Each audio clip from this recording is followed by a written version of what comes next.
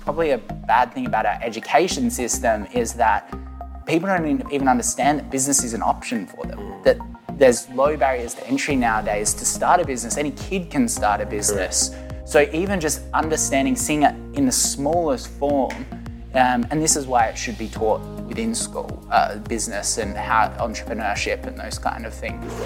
We talked about positive feedback loops as well. Most important thing you can do is align those learnings that you are currently doing to the end result, not just like what's going to happen next week, not the month after, but reading this book is going to give me whatever I want and that mansion, as you said it. So that creates that positive feedback loop. You just invested in Bitcoin, hats off to you. Your neighbor said that they invested in it, you put a bunch of money in it, now you're a multi-millionaire. If that gets taken away from you, do you still have the skill set and discipline or the capital allocation decisions to make that into what you want it to be? We've talked about happiness. There's no point, if you are successful and have optionality, to put yourself through an unhappy thing to create money. That's against what we're trying to do in our lives. We're trying to create freedom. I'm starting to get this philosophy that if something is hard in business, you just have the wrong person there. As a leader, and that might sound like a cruel thing to say. Maybe they're better somewhere else, or maybe they're just not. Well, for your business at that particular time, right? This is the hard thing. You're upgrading the plane as you're flying. You can't afford a good captain initially, like a very experienced captain, or that captain changes as they need to go as you grow. So we're at a place now where we have a great senior leadership team. I'm actually announcing a new CEO very, very shortly. Hey there, my name is Daniel Franco, and this is the Creating Synergy podcast, your business and leadership podcast where we speak to high-profile leaders and thinkers about their careers and dig deep by asking the questions we all want the answers to, uncovering their stories, strategies, leadership lessons, and their secrets to success. Today on the show, we have Davey Fogarty, founder of the Oodie and Calming Blankets and many other brands, as well as being the 2022 winner of the 40 Under 40 Entrepreneur Award and social media sensation, amassing hundreds and thousands of followers on YouTube, TikTok, Instagram, you name it. He is a 27-year-old university dropout, and after failing many business ventures, he started his e-commerce business, the Oodie and Calming Blankets, in 2018. And as they say, the rest is history. With the Oodie becoming a lockdown essential, Fogarty has since started and acquired new brands to build the Davey Group, which has done now over $400 million in sales. His entrepreneurial mindset revolves around staying humble and helping other e-commerce companies succeed, which has proven to be successful time and time again. In this episode, Davey and I go through not only his entrepreneurial journey, but the ups and downs of extreme scale and how he manages his mental health to stay on top of his game. We then talked about the importance of positive feedback loop, the importance of having a great team around you, and now we explored the reason why they announced the new CEO recently. So without further ado, here is my chat with David Fogarty. So welcome back to the Creating Synergy podcast. I'm sitting here today in the beautiful home down at Glenelg of David Fogarty, CEO and founder of the Davey Group. Thanks for coming on the show, mate. Hey, thanks for having me. It's a real pleasure. You've obviously done very, very well. Your career and your growth and scale is widely written about, and you've got your own social media channels, which I empower everyone to jump onto. You're very much the educator, so thank you for all you're doing in that space. Brands like the Oodie, Calming Blanket, Pup Nap. I know there's a lot of Oodies in my household and the blankets as well. First question I want to ask you though is what Oodie do you wear? Yeah, I've been through a fair few in my time. The avocado and toast, that's our top seller, and I have a certain affinity to that one. Yeah, my daughter's got the avocado one. Most of Adelaide do, I think. Yeah. My other daughter's got the sloth, and it just suits her personality. Yeah, well, that's the point of the characters. Yeah. They've got to reconcile with the person. Absolutely. Is the avocado one your favourite? Is that the ultimate? Look, they're all cool. I want a golden retriever one. So nice. Just for Sherlock, which hopefully you can't hear him upstairs. But that'll be good. Brilliant. So I said your story is widely spoken about, but I'd love to really unpack that a little bit more, just for the people listening in who may have not heard your story before. How did this all come about? How did we find ourselves here in this beautiful home in Glenelg and you building this, what is now a global brand? Yeah, I've always been somewhat entrepreneurial since I can remember. I wish I could remember the causes of why I became, who I am. I think I was just always trying to achieve, whether it be, in sport or in business. I had a really amazing time growing up. My parents were incredibly inspiring. They're a small business owner and, incredibly nurturing family that encouraged risk taking and learning and those kind of things, So from that point, I just kept trying things. I pushed myself in the last year of school, the earlier years of school. I was borderline going to get expelled, but that's another story. And then, went into university, flunked out of that twice. And all during that time, I was growth hacking Instagrams, creating Instagrams and selling advertising on those Instagrams. So that really got me into the digital space. Sold out very, very early from those kind of things because I just didn't understand the potential and where the world was going. And then ended up, starting consulting for a lot of brands, small brands, just learning the skills, learning how to do digital marketing. That then pushed me into e-commerce, which I launched Calming Blankets. It was a weighted blanket. That was our biggest brand. I was like, let's launch wearable blankets. It wasn't a huge leap from that. Then we started growing the Davey Group, which is now a portfolio company. We've done over $400 million in 4 years, and we're quite profitable as well. Doing very well. Oh, can we touch on why you were going to get expelled?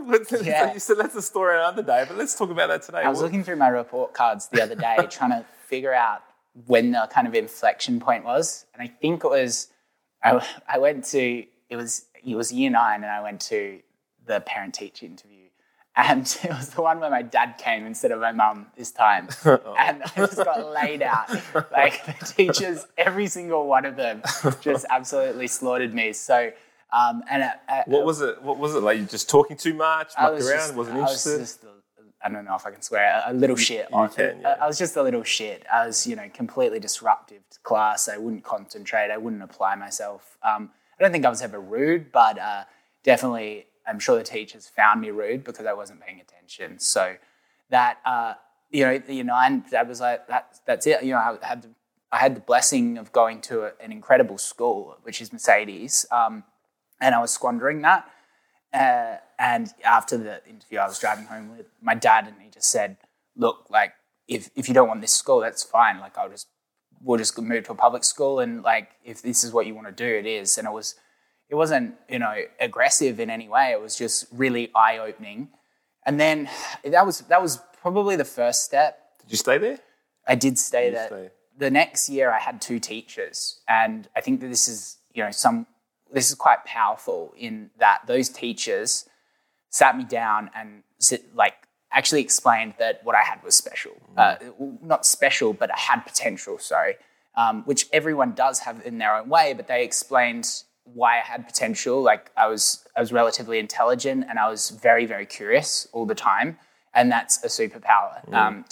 And the ability, the wanting to learn is really, really important. Yeah. So they started to take some interest in me, and they really did nurture me. They took me kind of off in class sometimes and taught me extra things. My grades started coming up, and it's these positive feedback loops that are so important. Negative feedback loops of getting yelled at in class, hating class even more. There's a negative feedback loop. This was a positive feedback loop. They rewarded me. I got the better grades, and I got kind of addicted to that process. And then from there, I wasn't A+ student, but I really applied myself. I did the hardest subjects possible: physics, maths, chemistry, like in year 12, just to try to prove myself there. And they were really kind of that inflection point. So There's plenty of lessons within that. Can we name the teachers? Who are? Yeah, so Mrs. Corrigan and Mr. Graham was really good, and Mr. Wolf was also awesome. And then ended up having Miss Lay as well, who she, chemistry was a slug for me. Ended up getting an A in the exam, which is like a testament to her. So, yeah, I think, I don't know what the school is like now. I don't have heaps of involvement, but I recognise that when I was there, I had some pretty great people. Isn't it? It's so important. And kudos to those teachers. Hopefully they're listening in and watching your journey. The power of the teachers that nurture our children, right, and nurture the kids growing up is so fundamental. And sometimes I think the job itself gets lost on these teachers. So definitely, it's so good to hear that. Because look, you're changing the world now, right? Like, so 4 or 5 teachers that you've named there have potentially created what is... They have such an access point into these kids' lives. And I think that the frequency is so important to help nurture. And teachers and parents, they're the main people that have so much access. So, yeah, it's really important. But I've had great influences along my way. And I've also had bad influences that I've learned what not to do as well. So, I think it's really important growing up like that. There is a statistic somewhere floating around. I don't have it, and don't quote me on it, but they say that you're more likely to go into your own business if your parents have run their own business, right? Like it's like the 90th percentile or something like that.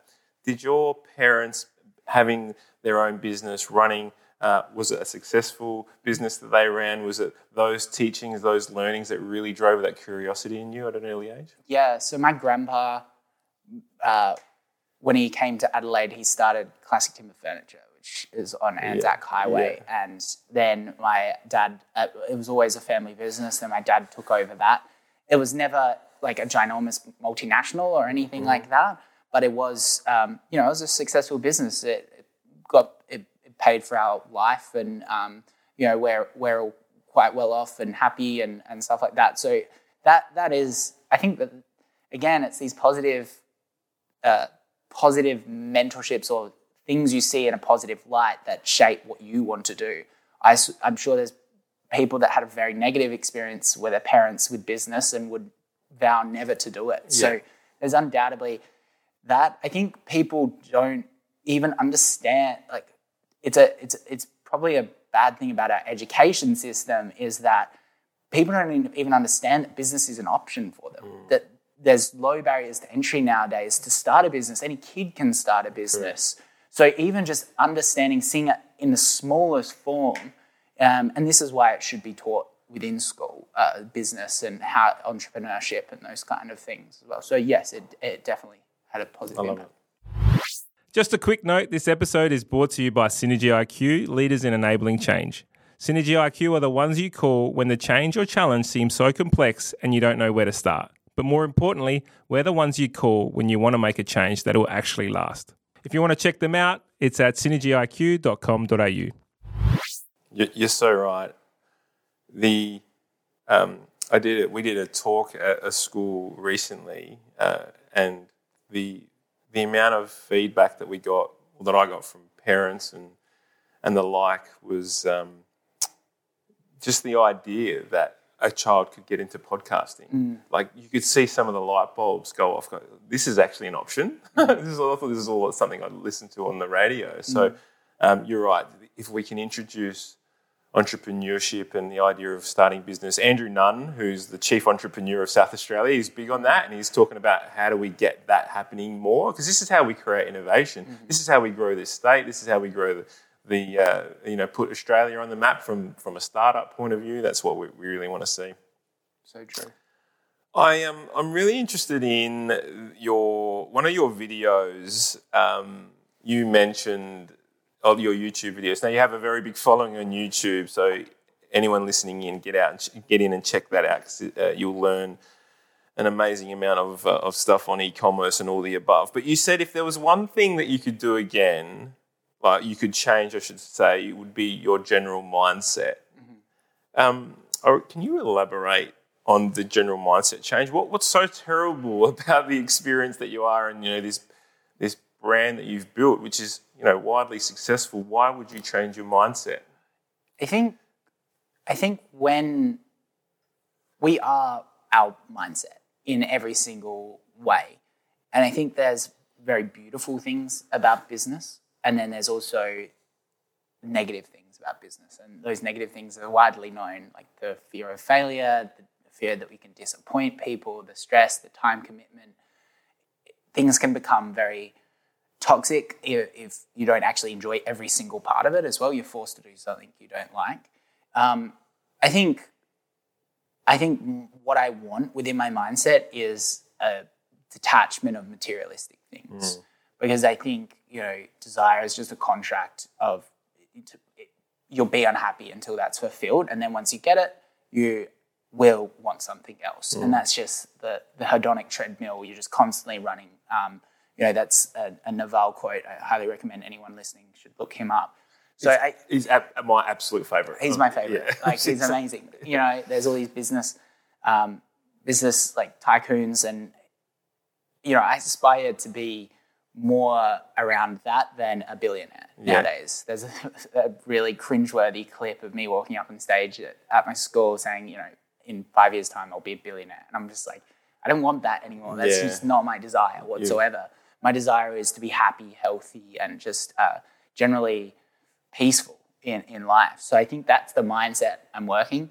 I constantly have this battle and around that the ambition that I have and the wanting to prove what I know that I can prove, because I can become a billionaire. Like, I generally believe that if I keep working hard and keep learning and keep on this trajectory with a bit of luck as well, as there's always that bit of luck.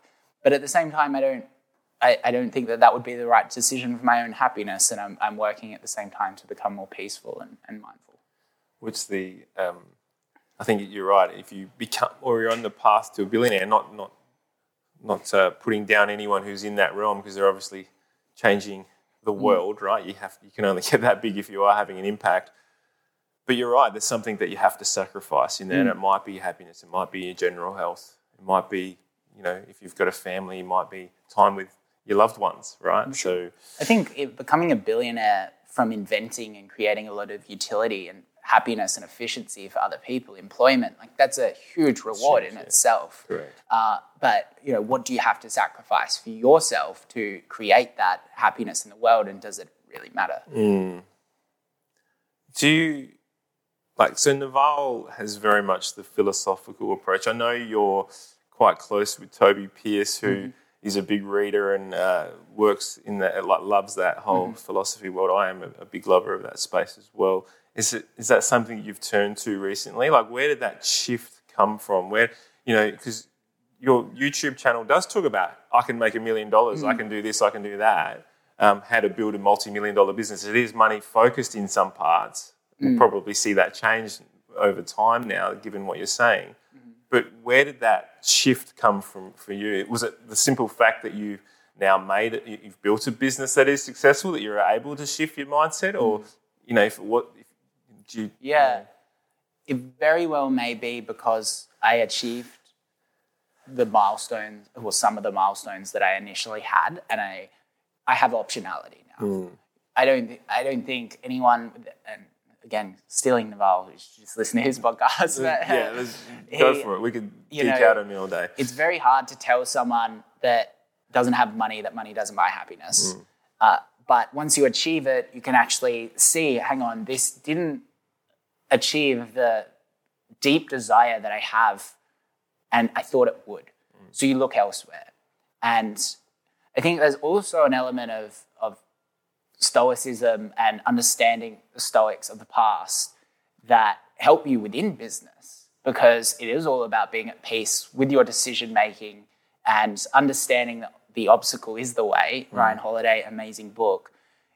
So there's it converges into what mentors you're looking up to, why you're looking at them, and then you've previously achieved those goals. So I think that all kind of plays into to effect, because it's a common path, like what I'm going through now, where people get a lot of money and they're like, hang on, what am I going to do? Yeah, what next? Yeah, what next? And we have desires. We are humans. I don't think you should completely disconnect. I'm not going to commit to this so much that I'm a monk with no materialistic desires. I can't see that. I think that maybe one day, I don't know, I would never say never, but yeah, I think you need to recognize what makes you happy, what makes you fulfilled, what still allows the other cups of your life, like family or friends, to also be fulfilled. Because if the business and that one desire is draining all of those things that we know biologically are important to longevity and happiness, like the Harvard Men's study is like the longest study of happiness, and that was all about your inner connections, your close circles. So by letting business drain those, we understand through science that that's not a great thing. So yeah, I'm not sure if that made sense. It did. And I think like we need to catch up outside of this, talk about Ryan Holiday as well, because I am... Obstacle is the Way is definitely a book that had a major impact on me. That with Ego is the Enemy, his book. I haven't read that, but I will. The Obstacle is the Way, I would have gone through it 3 times now, and every time I go through it, they're kind of milestones of my life. Thought I was going to lose my business twice. I look back at them and they were so small, those moments, but they don't feel small in that moment. But the books like that just completely... Having mentors, I don't like to think of mentors as someone that I have a coffee with every week. It's like you can look at people that are even dead as mentors and use their learning. So I really rely on Ryan Holiday and his teachings. Well, they're not even his teachings all the time. Marcus Aurelius and Seneca and stuff. Some of my best friends aren't even alive today, mate. Like I just rely on these people and the writings of these people to just to help me through. Yeah, 100%. There's something you mentioned about losing business twice. We're going to dive into that shortly, but I really want to... You talked about happiness. I am in constant search in the pursuit of happiness, to quote that. If we were to think about happiness as a recipe or a concoction or whatever you want, where there's so many different ingredients that go into it, all at different levels, right? They might have 20 mil here and 100 mil of this or whatever it might be. What is your formula right now? What do you think will help you achieve what you're looking for from the happiness scale? Sure. I don't think I've got it figured out. No. If I was a 1 to 10 of how I figured out my happiness or myself, I'd probably be at a 3. And I think I'm further than most people as well, to be honest. So I think it's such a long journey, and I don't think being smart helps. There's always famous quotes like, I don't think, constantly critically thinking about everything and stressing yourself out, not even just intelligence, it helps. But the more you know, the more you realise, the less you know. It's a vicious kind of cycle of constantly questioning yourself. I do think that it's an element of learning that, we've mentioned these amazing people that have kind of taught us to a degree. And I think it's constantly about expanding those readings and trying to contradict things within that and contradict things in your life that within those readings, and just constantly tinkering. I love my life. I think I am happy. I think a lot of that is tied to the optionality that I have because of the success of my business. So if that ever got taken away, I could see myself being unhappy. And that is exposure in itself. So if you're looking at things and if you're looking at certain parts of your life, certain people, and you say, if this got taken away from me, would I be unhappy? That is a problem, because you can't control other people. You can't control what happens in business as much as we try to. There's so many black swan events. So I think it's being at peace with, the smallest amount of materialistic possessions and connections as well. The pressure that comes in with running business is huge, right? And it sounds to me that recently you've put in some time and extra time and effort to read some of this Stoicism, the Marcus Aurelius of the world, Ryan Holiday's, and Naval. Was the learning process of your career, did that start early? Like, or did you just go, I want to make money, so therefore I'm going to do whatever I can. Now that I've made some money, I'm actually going to try to become a little bit more stoic? Yeah. Your reading shifts with what you're trying to achieve. There's no doubt about that. You start with business books, and eventually you realize all business books are basically the same thing. Yeah. Like they're just repackaged ways, and you read it and you go, oh, that's so true. It's just like, yeah, because you already know it. Yeah. It's the books that you read that you're just like, you need to read 4 times because you don't actually understand it. Yeah. And then only until an external thing happens do you like connect it. But yeah, it's kind of, I started with business books and then I think now I'm looking at more like subject matter, like expertise. Like I'm reading a book on AI trying to superpowers at the moment. Yeah, I saw that. Did you post that? Yes, Yeah, I did. Like, That's a good read? Yeah, really, really cool. I think these are the things where you read 2 chapters and you're like, am I actually interested in this topic? Yeah. Because that's the worst thing. I don't need to put myself through pain just so I can get a bigger bookshelf. Agreed. And I have just always loved the fact that these Stoics and their teachings can last generations. And I think that AI Superpowers book will become irrelevant eventually. Yeah. These teachings will always be relevant. And so, yeah, I think that's what I really like about it, but they definitely have shifted. But again, I just try to absorb as much as possible. Yeah. So to quote Naval, his methodology on reading completely changed my life, because I always thought growing up, I have to read the book from start to finish, and I need to count how many books that I'm reading. And it was a race to who could read the most books. And then I remember I heard Naval say one day that he picks up a book, he might read 1 chapter just to get the knowledge out of that. Yeah. And then he put it down, and I'm like, that is mind blowing, and completely changed my whole approach to reading.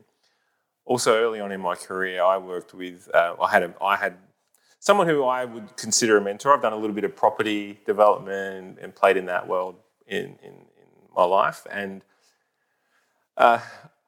this man said to me one day, he goes, your house, the size of your house, like you look at it, you see those big, beautiful houses, right? And they've got this big, beautiful library, And he said to me, the idea of that library and the big, beautiful house, like you can afford the library because you've got this big, beautiful house. It actually works the other way around. Build the library first, and then the big, beautiful house will come around it. And it just changed my whole perspective on reading. So true. Did you, in your career and your growth towards the Davey Group and growing all these brands, did you consistently learn and educate yourself throughout that time? 100%. It's the only way you can succeed in business, especially when you're young. You don't have first-hand on-the-job experience, so you need to find people that have done it before, whether that's YouTube videos. We've talked a lot about reading, and it might sound like I'm some bookworm. The truth is, I struggle to read. I don't read heaps and heaps of books a year. I watch a million YouTube videos and I read a million blog posts and I go on PubMed and read studies there. So it's not just about books, but they're the resources that I have relied on to grow very, very quickly. And that's why I put so much time into my YouTube. These people have unlocked the optionality we keep talking about within my life and a degree of happiness as well. So to give that back, I think is really important. Yeah, hands down. Podcasts are also one. Sorry, podcasts. Actually, to be honest, podcasts, I would almost put that above YouTube, to be honest, in how I've absorbed. Downloading the information from other people's brains, aren't you? Learning from their experiences. The going back to the topic of happiness, you mentioned earlier that if your business got taken away from you, there might be an element of you being unhappy. You know the formula though now, don't you? Couldn't you just recreate this? 100%. And that's the argument you use for yourself when you're feeling connection and attachment to something like that. You know, I would probably do it quicker than I have done it now, to be completely honest. And that there's a certain empowerment with knowing that you have learnt the skill sets required to create whatever you want within your life. So let's compare that to something else where, let's say, you just invested in Bitcoin. You know, hats off to you. Your neighbor said that they invested in it. You put a bunch of money in it. Now you're a multimillionaire. If that gets taken away from you, do you still have the skill set and discipline or the capital allocation decisions to make that into what you want it to be? So it's no different to winning the lottery, right? Exactly. And that most of those people lose their money anyway and become really, really unhappy. Which, so there's so much. We talked about positive feedback loops as well. The most important thing you can do is align those learnings that you are currently doing to the end result, not just like what's going to happen next week, not the month after, but, you know, reading this book is going to give me whatever I want and that mansion, as you said it. So that creates that positive feedback loop. Early in your career, you started out, and we'll talk about formula. You started out hacking Instagram and helping businesses grow through their accounts and followings and all the above. I really struggle in this space. It's something that Gabriella and the team, in my team, always say, Dan, you need to be a little bit more active. People want to hear what you have to say, all the above. What do you think, what are the benefits from growing these social media accounts, and does it help fast track some of the growth that you see within those businesses? It's incredibly powerful. You know, Mr. Beast just opened a restaurant and so there was like 10,000 people stormed the mall and he filled out a whole mall. People were camping out for 24 hours. That is the power of community and these followings. You know, he did 100 million in his first year without opening a restaurant, just selling like a franchise model, a digital franchise model through Uber Eats. These communities are so, so powerful. There is the transactional element where you could just build a platform to advertise through, and that's kind of the influencer model. But I think if you can build a community where you really support people, all of the brands, the future direct-to-consumer e-commerce brands, the big ones, will have that sense of following and that community behind them. The digital platforms, they will get an influencer behind it, and they will be the biggest. You know, Kim Kardashian just launched a fund as well, like yesterday. If you think about the value proposition of someone like me, okay, Udi's just in the early stages, and I go to one of these venture funds that they have, you know, a bunch of investments and some good strategic advisors, or I go to Kim Kardashian and she can just post and just literally annihilate the competition and capture all of the market share within a week.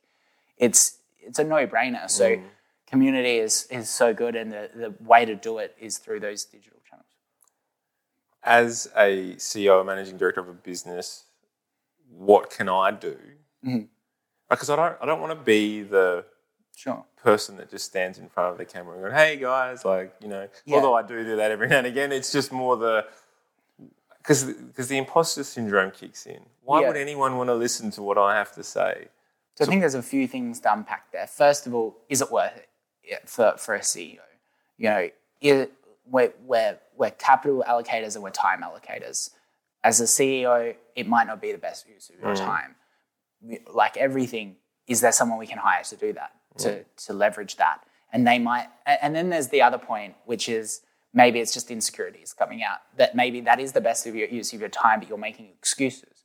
We've talked about happiness. There's no point, if you are successful and have optionality, to put yourself through an unhappy thing to create money. You know, that's against what we're trying to do in our lives. We're trying to create freedom. And you are going to tie yourself to that role, because once you're there, you are irreplaceable. So there's like a lot of things to consider. No situation's going to be exactly the same. I don't regret like doing it for myself, obviously. It's incredibly rewarding, but I don't recommend every single CEO to try to capture their audience through TikTok. And it also might not align with their brand. If you're a serious brand, you know, you're dancing around on TikTok, it's going to discredit you. Yeah. So the way we did it at the Oodie, which was quite quick, not many people had done this, but it wasn't intentional, is we had a very, very talented person in customer service that had already grown a TikTok following, and she just became the face of the Oodie. She handles the entire account. She creates all the content. She's on the platform 24/7, and we can measure the return on investment via post-purchase surveys. So you understand how much this platform actually brings in. Incredibly lucrative for us, but for a smaller business, you need to justify it. And there's sometimes also role sharing abilities, because we're talking about creating content here. So, there's plenty of places that you need content created that could get a return on investment, and you could just share that resource to at least explore something like TikTok and that stuff. Yeah. In the corporate world, building Instagram and LinkedIn in the corporate world is one that is probably more prevalent. Mm-hmm. Is there a different approach for a LinkedIn, or is that something you've explored? Sure. Twitter is very underrated. Yeah, Twitter is I agree incredible. with that, yeah. I'm been meaning to get around it, but I don't think it'd be very hard to growth hack 100,000 Twitter followers quite quickly and get millions of impressions. Why is that? Why? It's just a great platform. Just to create, the community is strong, the ability to grow is strong. There's not many ads that really disrupt the platform. One like and it goes to the followers. It's just like LinkedIn as well. Yeah. So LinkedIn, there's people that have been on Twitter for ages that are now sharing that Twitter content onto LinkedIn, and it's just going viral because they really do give a lot of impressions quite cheaply. So I think you've identified the two opportunities that I see there as well to grow those platforms, and it's text-based content as well, which is much, much easier. To a degree, copy, we've really struggled to find a great copywriter that can replicate my tone of voice and understand the subject matters deeply as well. So, brilliant. So your advice would be for everyone to try to grow that. If you're looking to grow and scale your business. It depends on what business. It depends what returns you're going to get. It depends how easily you can track those returns. It also depends on what your long-term objectives is. These things are non-linear. If it goes crazy, it'll 100x your business in 3 years. So it's just about understanding the return on investment timeline as well. Yeah. So for any startup or entrepreneurs, would your advice be to get onto the social media platforms and just promote the shit out of it, right? Or would it be like at least test it? At least test it. You'd be silly not to. You'd be silly not to. There's so many social media platforms that I'd be surprised in any business model that you couldn't get one of them to work. If it was even painting, like even for a service provider for painting commercial houses, TikTok's going to work for you. There's something so calming about the brushstroke. It is. If you're a service-based consulting business, LinkedIn's and Twitter's probably going to work for you. Yeah. So, how do you overcome? You and I talked about this off air before, where the idea of speaking publicly or people listening to what we have to say and actually it meaning something to them, right? How do you deal or manage the imposter syndrome that goes with those videos? How do you, I spoke to our PR person yesterday. She's like, Dan, do this, do that, do this, do that. It's like, literally the response that came out of my mouth was, why would anyone want to listen to me? Like, there's so many other great, like Naval, there's, these type of characters out there. Why would they listen to me? Yeah. Look, I don't know. I think, I don't. I question that. I don't know whether I undervalue or overvalue how much people listen to me. Yeah. Maybe I'm in the middle somewhere. I think the imposter syndrome is all around growth. If you don't have imposter syndrome, chances are you're probably not pushing yourself hard enough or putting yourself in growth situations. So I have very deep imposter syndrome. I don't know when it will go away, if it will ever go away, but it's just something that, I'm working on. I think I'm just trying to become more happy and complacent with how I see myself rather than how other people see myself. I think it is definitely one of my negative traits is how much I do care. So it's just something to work on. How do you push aside the naysayers? Yeah, it's an interesting one.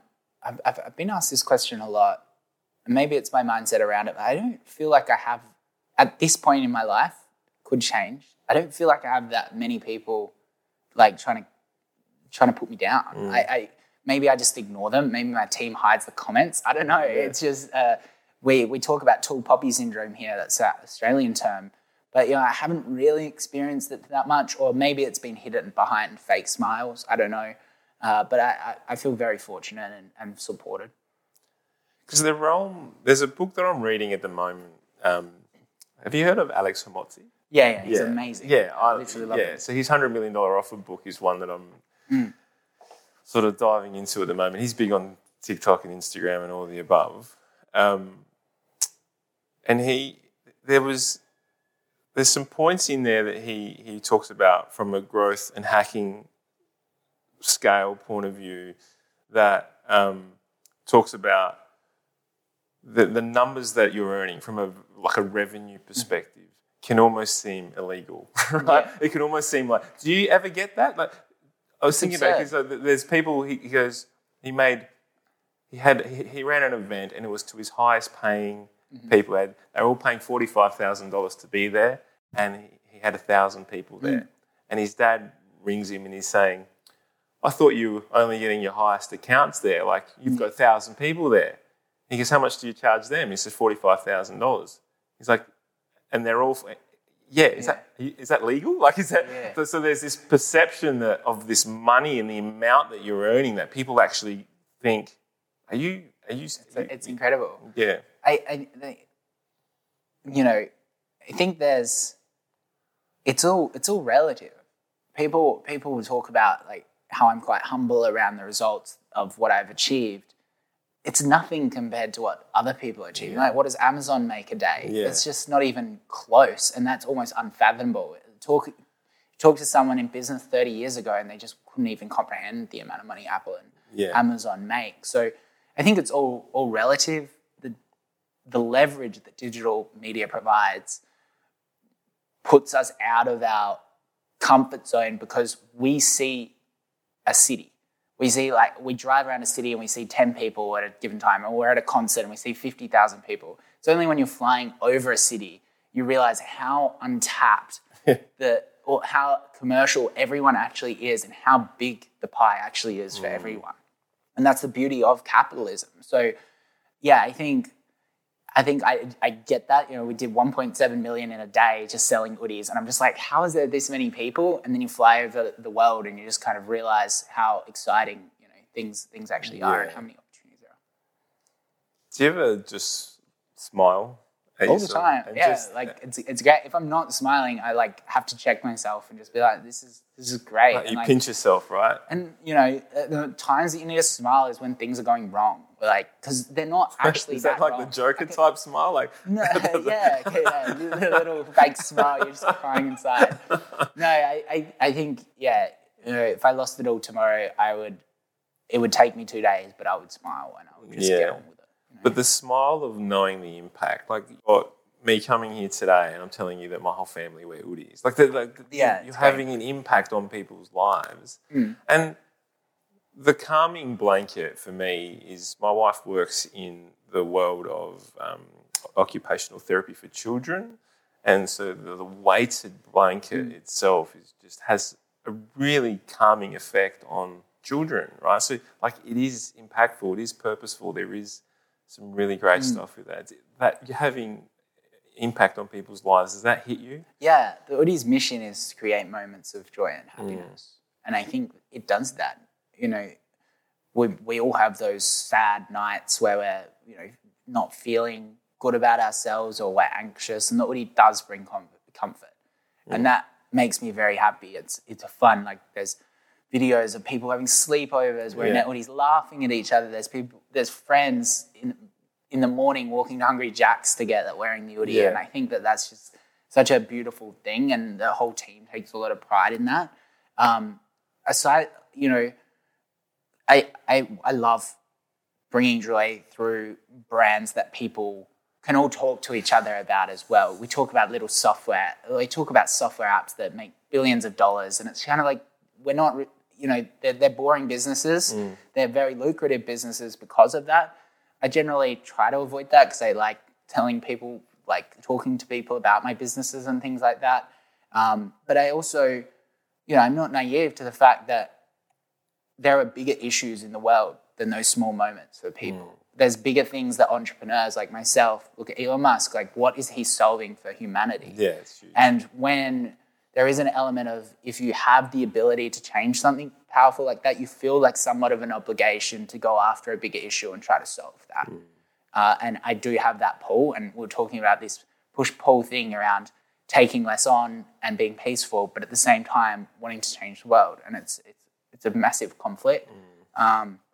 But right now I need to do what's right for my business that I've got. I've got employees. I've got people that, I'm getting older. There's an element that I need to set myself up for security. So I'm not taking on those big issues, but eventually I would hope to. Brilliant. Have you seen I saw like a TikTok post the other day, someone walking down the Torrens River in their big purple hoodie, and I had to laugh. And I'm just thinking, There's so many of them. It's great. You're the new Kathmandu jacket, right? Kathmandu jacket, yeah, and the R.M. Williams. So let's talk about the growth of the Davey Group and particularly Udi and on that. You really boomed over COVID. But then you mentioned earlier in this conversation that you almost had the business go under. Yeah. Can we explore that? Sure. So we experienced rapid growth in COVID. There was two arguments to be made during that period when the lockdown stopped. Was e-commerce penetration has increased and this is somewhat sustainable. Hindsight's 2020. That's not what happened. It came off. There was huge inflation prints. There was a lot of problems in the world. The iOS updates happened, which decimated digital advertising. All of that created a bit of a perfect storm. At the time, I had a very, very large team that were working on lots and lots of brands because I was hedging that our process and our business strategy was 100% sound and we could grow it really rapidly and keep the change was here. The shift from retail to DTC was here. That's quite dramatic, but that was kind of the thinking. That isn't what happened. We needed to restructure the organisation and put more focus on the Udi, which was the main bread maker. We were trying to diversify horizontally when we should have been scaling vertically through the Udi, which is an amazing brand. It was a really strong lesson in capital allocation and pushing for growth past a point that we shouldn't have been. And unfortunately, it was a very hard lesson. It was a very stressful time. There was lawsuits going on as well. So it was a tough learning experience. And COVID as well. I can feel my chest just tensing up, like in just understanding and knowing what you would have been going through. Do you? How did you manage that personally through that time? How did you get through that? I look back at it. I lost friends out of my organisation. I lost a lot of people that really put their faith in me and were working incredibly hard for the company's vision. That was the hardest part, knowing that I let them down.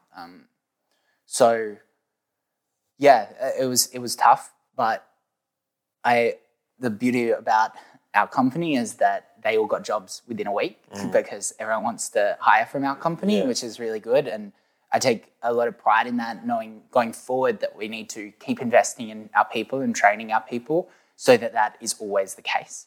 And they never go out worse off than if they were going to go somewhere else. That's, kind of my mission at the moment, understanding the value of that. So, but in terms of myself, it was very, very hard in terms of like business learnings. It was invaluable. Like I'm better because of it. And 3 MBAs in one, really. Yeah, it's the worst lessons the only thing that's true failure is when you get out of the game, and I'm not out of the game. So I think that's the main thing, and you learn from it. So it's just a lesson in not taking on leverage. It's a lesson on understanding that during this growth stage of a business, you don't understand the variables, and chances are you're not working on the business, you're in the business. And that's what we were. We were just growing so quickly. It was absolute chaos. I just don't even know how to frame it compared to where we are now. We're a pretty functional business now. So, yeah, I wasn't at a point where I could apply just capital to problems and it would get a direct return on investment. There was no measurement of that. So it was a really good lesson about checking yourself and staying humble during those periods. There's so many counts. Did the chaos come from your lack of clarity and vision for the business as the CEO? Yeah, I would say that would be the main issue, lack of clarity. Yeah, I would say. So you aware that? Yeah. The reason for it all sort of... Yeah, lack of clarity, but, it's kind of, it might be semantics, but it's a lack of business strategy, right? Lack of process as well. They're the main things. But there was macroeconomic shifts, and this is something as when you got your first business, you don't understand. I've never been through a recession. I don't understand what this is. I've never seen boom and bust cycles as well with pandemic. I couldn't have known what to suspect, but these are the things that you need to plan for as a CEO, understanding that you don't know everything and making sure that your business isn't in a fragile state, build an anti-fragile business. We've had have you ever met Jindo Lee? No. He's the founder and CEO of Happy Co, which is a company that's been grown out of Australia. Great things. Yeah, so had Jindo on the podcast. And when he was on, he said with the growth and scale of his business, because they're in Silicon Valley now and grown, not in Silicon Valley, but they're in America somewhere doing some amazing things.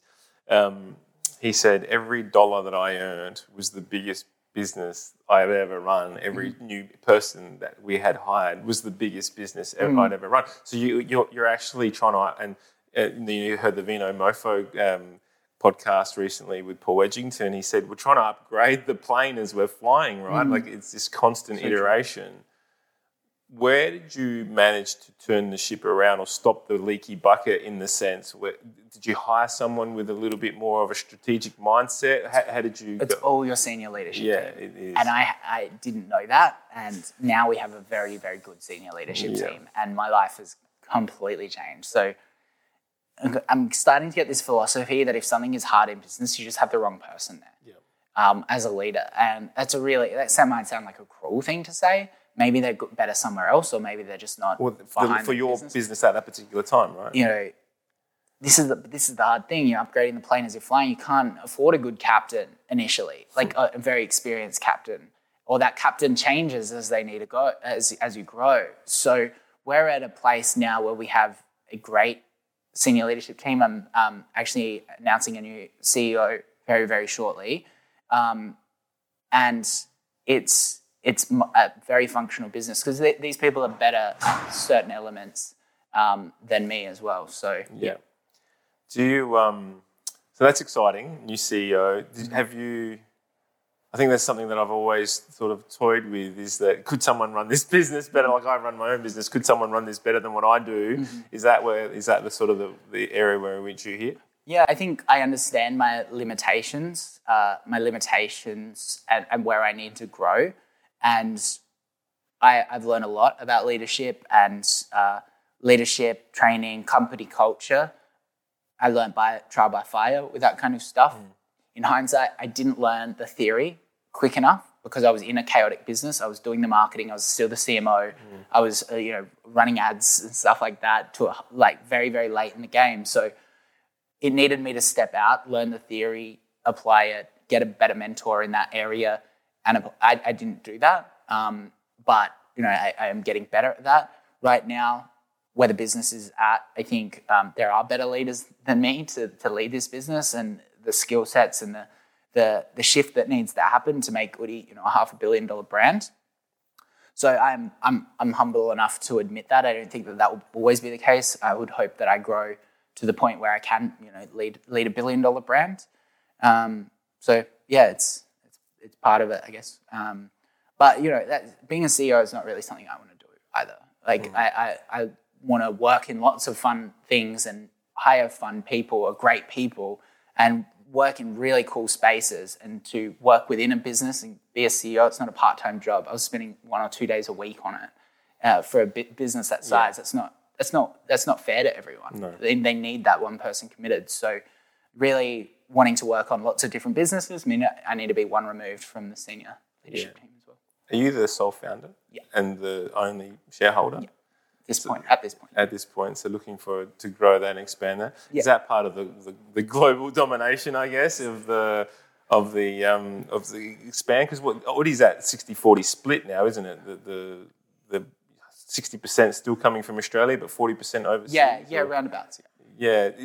What's the play? I think I've read in some of that in some of these articles that you are really going to push the American market. Is that? Yeah, the American market. I like the European market as well, and the UK market. It's good. Go where the snow is, right? we do a fair bit of trade in New Zealand as well. Yeah. Okay. Great. And the idea of announcing the new CEO is to really expand that part and make sure. Yeah, I think it's going to be great under their leadership. There's a Marianne Williamson quote that I love. I don't know if you've ever watched Coach Carter. Surely you would have seen the movie Coach Carter, it's a famous scene in a movie, but it's a Marianne Williamson quote where she says, "It's our light, not our darkness, that most frightens us."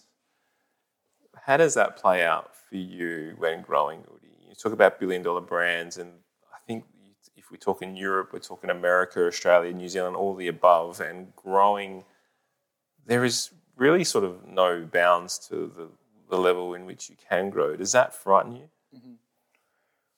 Look, it didn't initially. I was like, let's conquer the world.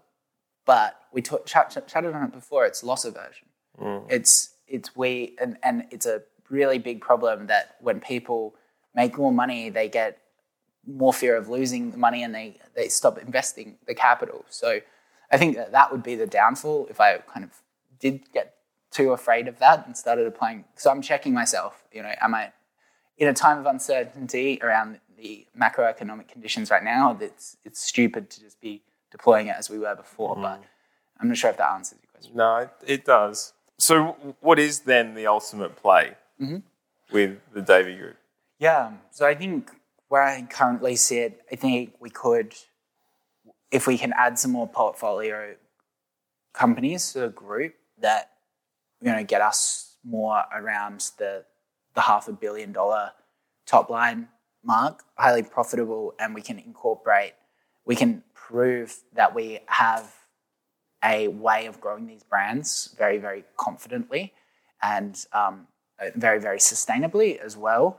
I think then you could IPO or you could do a private sale. I think my future would be around owning portfolios of companies as well and buying, whether it's a small stake or So I think that's what really excites me. I have a lot to learn in that area. I'm not even. I've done one acquisition, and while it's an amazing company, I could have executed far better on that. I think that's the future for me. The future for the brands are very wide. Like they can go lots of different ways. I think that's the beauty of the Oodie. There's really no, like that brand, the way it performs in every single metric, the team behind it, there's really no limit to what the Oodie can achieve. It can be a household brand globally. We just need the right product strategy. We need to keep executing that. And over time, there can be some really big things for that brand. What keeps you waking up every morning and getting back into this and going through the grind every single day? I think it's, just recently I couldn't get up. I was just, you go through these kind of, they're not depression cycles because, I don't want to trivialize that word of depression. But, you just feel depressed. You don't want to get up. And it's crippling. It's crippling. It really, really is. And that's when you look at your calendar and you go, what am I doing that I don't want to do anymore? And then you need to hire. You need to remove yourself from that. You need to stop doing that. And you can just, generally, I just go in these stints. I just burn myself out. Like it'll be generally 2-month stints. I'll just go 4 to 6 o'clock, just absolutely go crazy, not relax over the weekends, work all the weekends, and just push myself to the breaking point. And then I'll just be like, okay, no. And then I generally need to like have like half a week off and slow down a bit. And I don't think that's a healthy cycle, by the way, but it's just how I do these big sprints and stuff like that. Now I'm trying to just remove myself from the day-to-day, which I think is far more sustainable, getting headspace. And I just write some big memos and some ideas. I'm trying to document my ideas a little bit better, how to create growth for these companies that I own, and put the strategy in the right direction for the CEOs. Is there a bit of anxiety with hiring in a new leader and maybe losing some of the control? There's anxiety with every hire.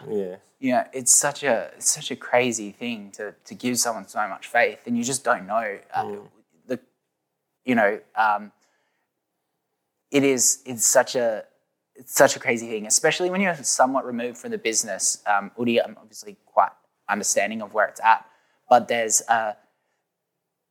the businesses where you don't have full visibility on it. It's very hard to check your CEO because people are charismatic, people can very much believe in what they're saying, and you need to go through a whole process to unravel it and apply your judgment. So it creates a lot of anxiety, that's for sure. It's a lot of trust as well. You're trusting them with a lot. Is that the main thing that'll keep you up at night? Or what, if not, what is?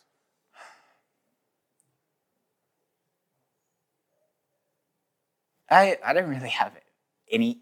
I think controlling myself and my path is the thing that keeps me up at night, knowing that my actions are solely responsible for where everything will go.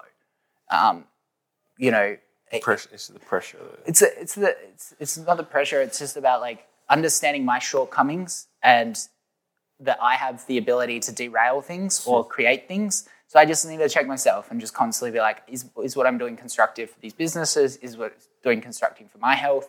And those kind of things. But truthfully, not much keeps me up at night unless there's absolute chaos and something, your black swan event.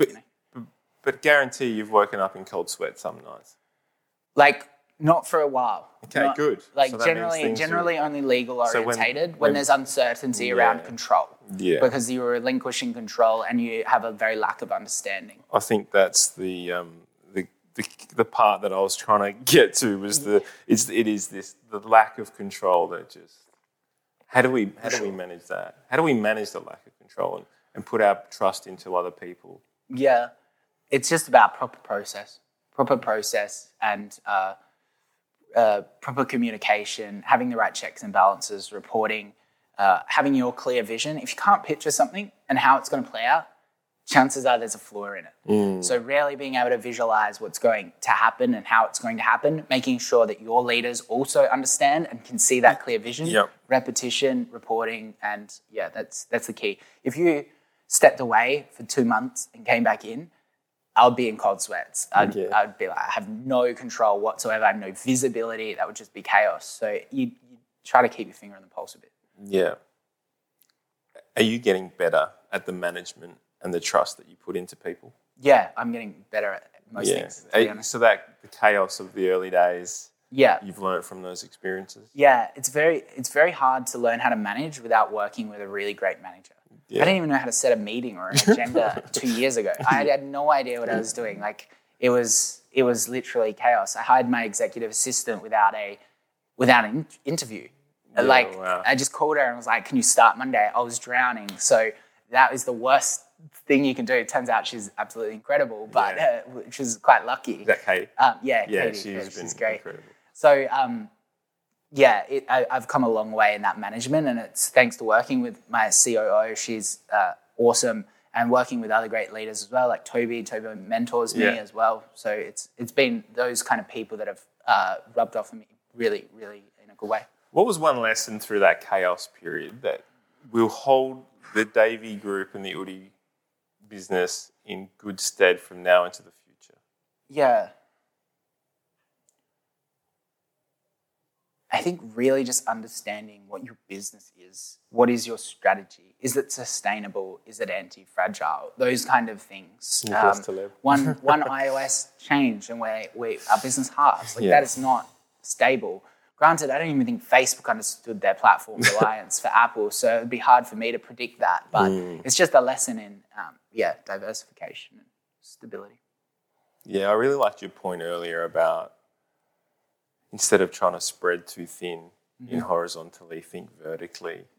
It's definitely goes to the point of really niching out, right, on your product. The more you try to do, the more chance that there is. Yeah, well, it's capital allocation. Where is the best use of my finite capital? And I was being told by all these private equity firms and VCs that you need to be more diversified. I took that as more brands. But truth is, it was better off being spent diversifying and supporting the Oodie, which we now do to its full degree. So, yeah, it was an interesting lesson. You're a big lover of innovation as well, which is quietly publicised a fair bit. You've got a future day, is that correct? Is that what you talk about? I've read something that there's a 1 day a week, or that you could have a future day, or you spend working towards projects in the future. Is that something? I'm not sure where you got that from. I kind of do something like that. I definitely block out 4 hours where I just kind of walk around and just think about it. Yeah. AI, that's revolutionary what's happening there with image generation. And then also, the future of communities. And so is that your role now that you see moving forward, that you're constantly, I think you're the creator of ideas, or is that something that you're going to ask your team to create ideas? How are you going to manage that? There needs to be team input. If that's what you wanted a lesson before, it's like you need to bring in the team to make these decisions, and because they will have ideas. You can make the final say so, but decision-making processes need as many alternatives as possible to be as accurate as possible. So, I see my vision as a capital allocator, hopefully, and an idea generator. I'm relatively creative, so I think that there's always going to be that point. But it's about building these acquisition channels aside from Facebook and Instagram that can support these businesses. Once you have them, the value of a business to you is disproportionate to the value of the current owner. And I think that that's a really exciting premise. We've got extra distribution, which is not a new model. I didn't create that, but with the power of YouTube and TikTok, I think it's more powerful than ever. Brilliant. I'm conscious of your time. Just a couple of quick questions before we wrap up. In one of your videos, you talked about how you almost broke $1 million business or a multi-million-dollar business. And some of the lessons that came out of it were don't scale too fast, measure profits from the business independently, get your team structure right, stay humble, don't wait too long to see when something isn't working, and achieve a true moat in business strategy. That's the part I want to pick on. Achieve a true moat in business strategy. Can you talk to us about that?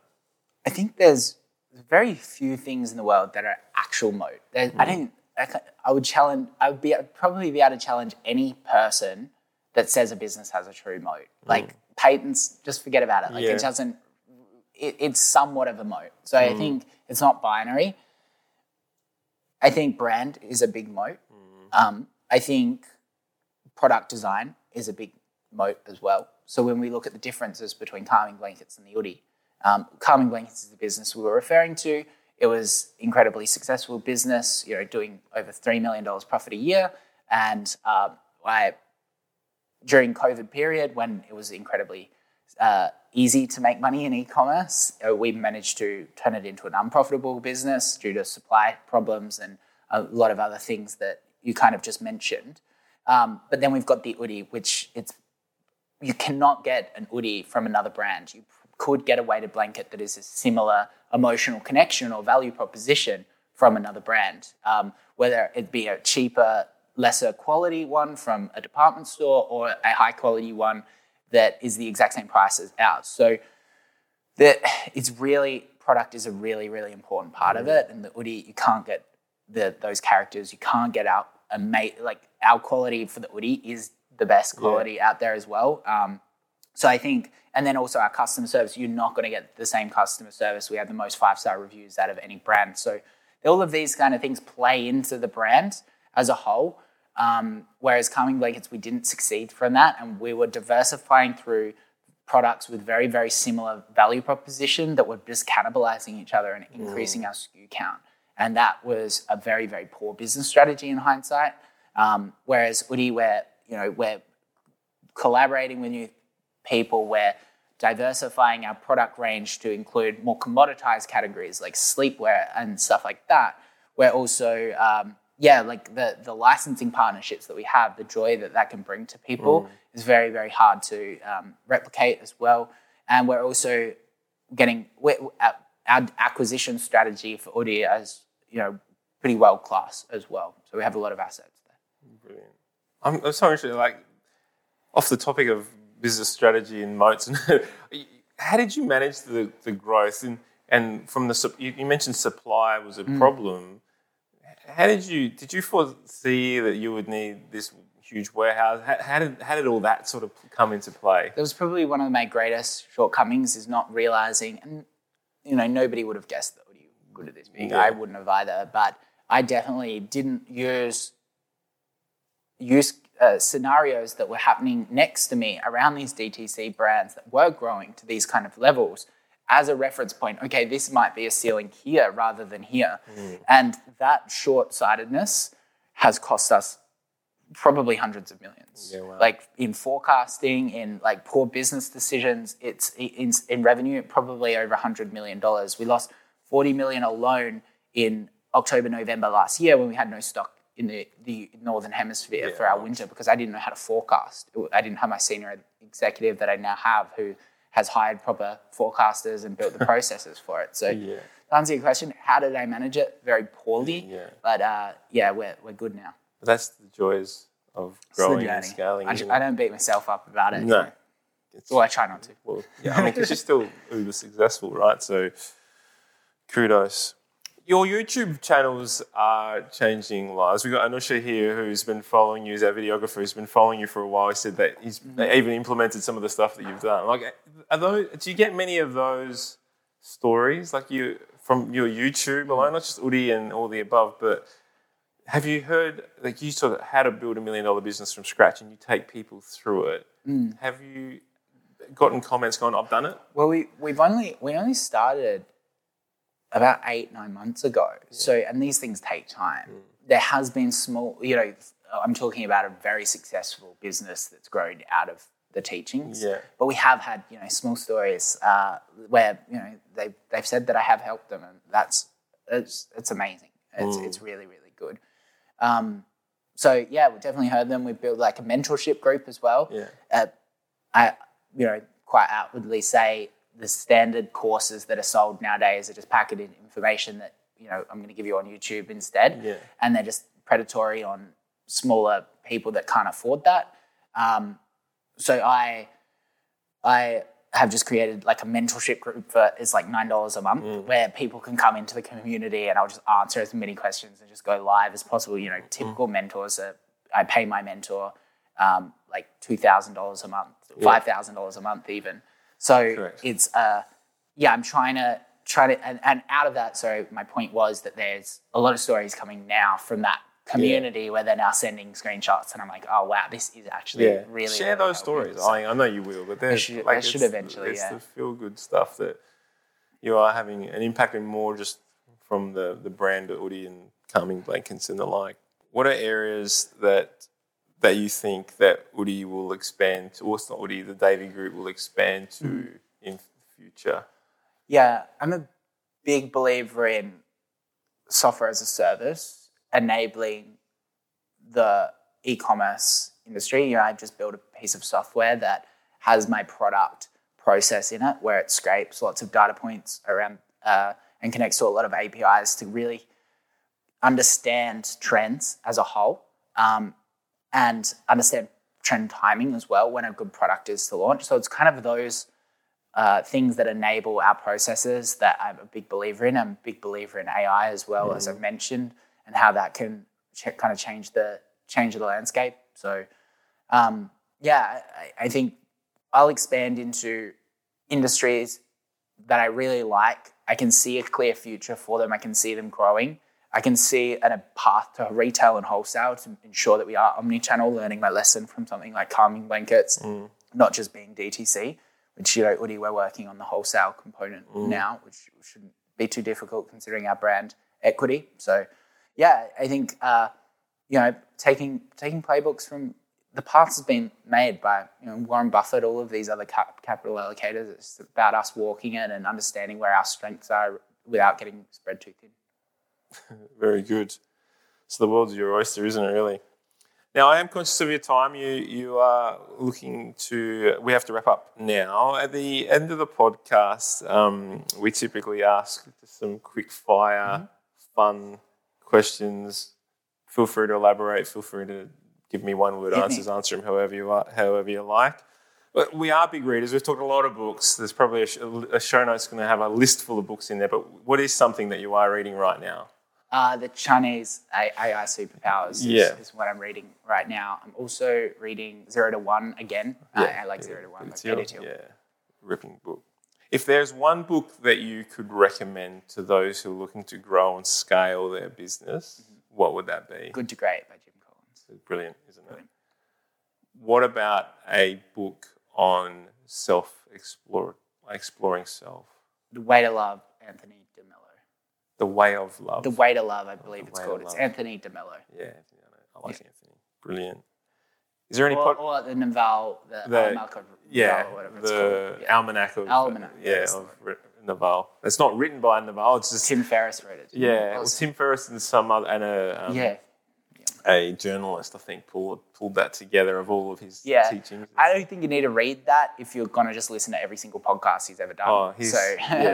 Which is what I do, but it's worth a skip. And some of his podcasts are 2 minutes long. They're great. Is there any other podcast that you listen to, obviously, other than this one, right? 100%. Podcast, you need one good hack is getting your favorite author and just writing their name and searching it in Spotify, and you'll get some of the best podcasts ever. Then you can search subject matters. I actually really like My First Million. It's a great podcast. It's great fun. All in podcasts are like the way the billionaires think, and I think you get a real raw look into that. And then there's a bunch of e-commerce ones as well that are worth a listen if you're interested in that space. Which ones are they? E-commerce Fuel is a good one. Okay. It can be a bit dry if you're not into e-commerce. Yeah, but for those who are specifically into that, great. What's one lesson that's taking you the longest to learn? Ooh, that's a good one. I think that the thing around people took me a long time to learn, about delegation and just understanding that you don't need to do it all, and there's probably someone better that can do it. I listen to founders and very successful people, and they say that, I can do anything if I wanted to the best, like that. And I think that underappreciates the fact that you're not going to apply yourself as hard as these other people in that area because it bores you or something like that. So I kind of don't. I've just grown to appreciate people in roles that do an amazing job, and that just changes your happiness. It changes your business success rate and all of that kind of stuff. I can't do it all. Yeah. If you could invite 3 people for dinner, who would they be? I get this question a fair bit. Usually I say billionaires and do boring answers. I like Sam and Sean from My First Million podcast. Yeah. They are so good at just ideas, just nonstop. So, and then I'll go Alex Hormozi as well. He's an absolute beast. So those guys would be a very, very entertaining dinner. I love Alex's non-bullshit, I actually don't care approach. He's a great communicator. I liken him to Tony Robbins in that they can communicate, and even Naval in the complex things communicated very simply and tailored for people and the right person. So that's something that I struggle with is communication and clarity of thought. So I generally admire people that can do it well. What's some of the best advice you've ever received? it's great advice. Don't be afraid to slow down your decision making. I've listened to plenty of amazing CEOs that say and I subscribe to this mentality of action creates information and make a decision, but not until you have got the amount of information that you need, or if it's not time urgent, don't make the decision quickly because more information presents itself. So I think that's been pretty powerful to my growth as well. Yeah, the struggle is understanding the urgency. Sure, yeah, and that's a touch and feel thing where you start to learn it, and listening consequences is always a big part. Absolutely, I love it. If you had access to a time machine, where would you go? Yeah, I wouldn't go anywhere. I think we've just got such an exciting, there's challenging world events right now, and I'm not trivializing any of those because we're here down in Australia where we have such a privileged life. But I think it's one of the best times to be an entrepreneur in Australia. I would love to see the future. I'd love to see what it holds. But I love where we're at now. Yeah, brilliant. I've always said I'd go forward and just get the almanac, right? Yeah. the Back to the Future. Sure. Bring back, put some bets on, then we're set. If your house was on fire and your family and your pets and everyone's safe, what's one thing that you would come back in here and grab? My laptop. Your laptop. Straight away. It's the thing that can make you the most money. Yeah. Because your phone will already be on you. Give me a laptop and I'll be fine. Just chuck me anywhere. Brilliant. If you had one superhero power, what would it be?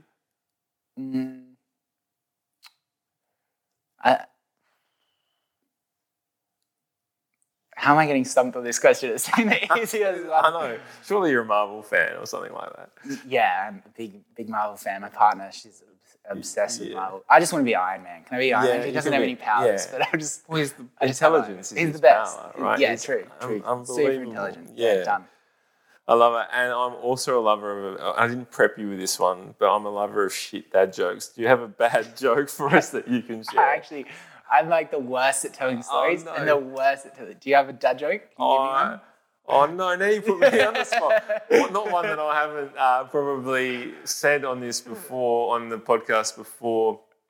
Now you put me on the spot. Right. You have to get one. I do have one. How do you get an elephant into a refrigerator? How? Yeah, open the door, put the elephant in, close the door.